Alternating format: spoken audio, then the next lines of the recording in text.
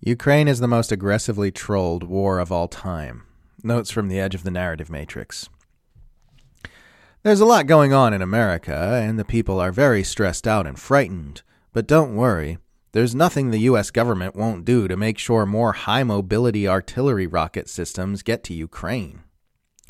Rest assured, Americans, no matter how dark things may seem right now, no matter how insecure and uncertain you may feel, you can sleep soundly knowing your government is moving mountains around the clock to make sure the Ukraine war becomes a strategic quagmire for Moscow. The Ukraine war is the single most aggressively trolled issue I've ever witnessed.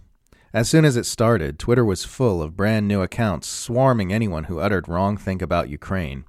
And now there are entire, extremely coordinated troll factions working to scare people away from criticizing empire narratives about this war.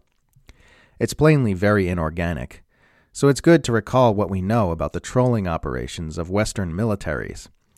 And then there's a bunch of links from The Guardian, Newsweek, Channel 4 News, and Wired UK about trolling operations from the UK and US militaries. So the Western Empire is responding to a war that was caused by NATO expansion by greatly expanding NATO. At the same time, we learn that the Biden administration doesn't even believe Ukraine has any chance of winning this war. This is going great, guys. Good job, everyone.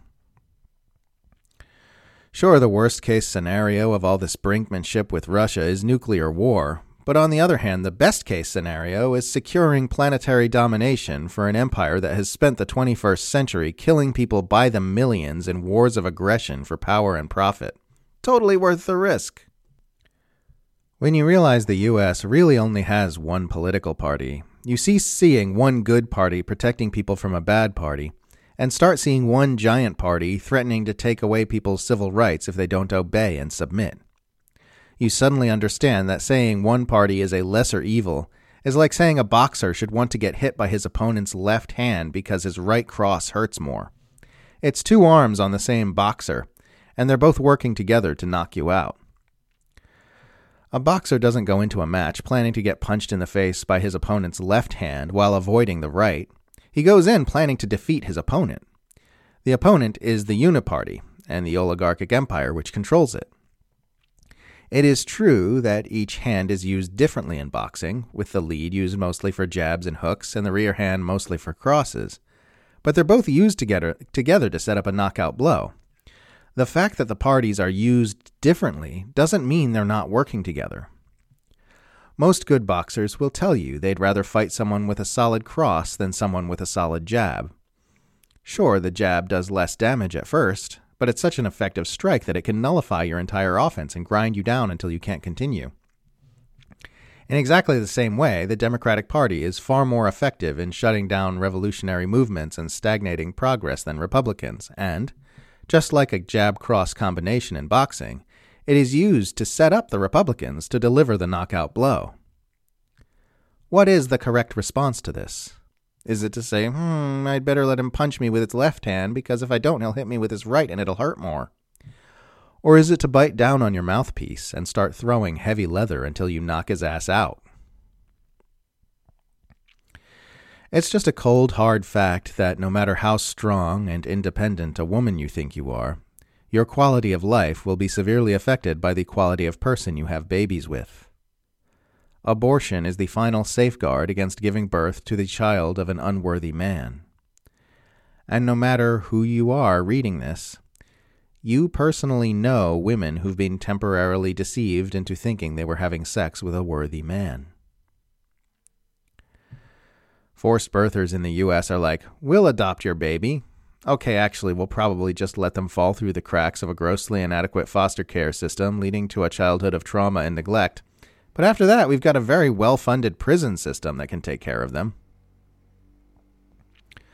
One thing we learned from COVID is that being stuck inside sucks. Space colonization would be like being in a permanent lockdown with no windows, no Uber Eats, no birdsong or rain on the roof, and no chance of ever going home. Even if it somehow became possible, it's a dumb idea and I hate it.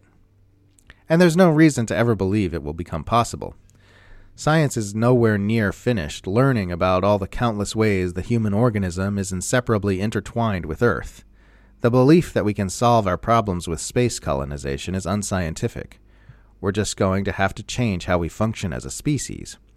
And there's a link to the AFP news agency. Astronauts lose decades' worth of bone mass in space that many do not recover even after a year being back on Earth, researchers said Thursday, warning that it could be a big concern for future missions to Mars. And the biggest obstacle remains the fact that science has no idea how to sustain human life in a way that is separate from Earth's ecosystem. We don't even have any evidence that it's possible.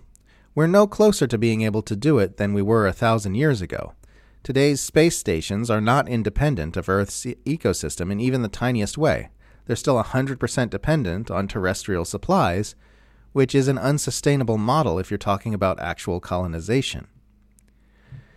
The idea of space colonization appeals to the capitalist mentality because it means we can keep expanding our population and keep expanding the economy and keep harvesting and consuming resources in the way we have been.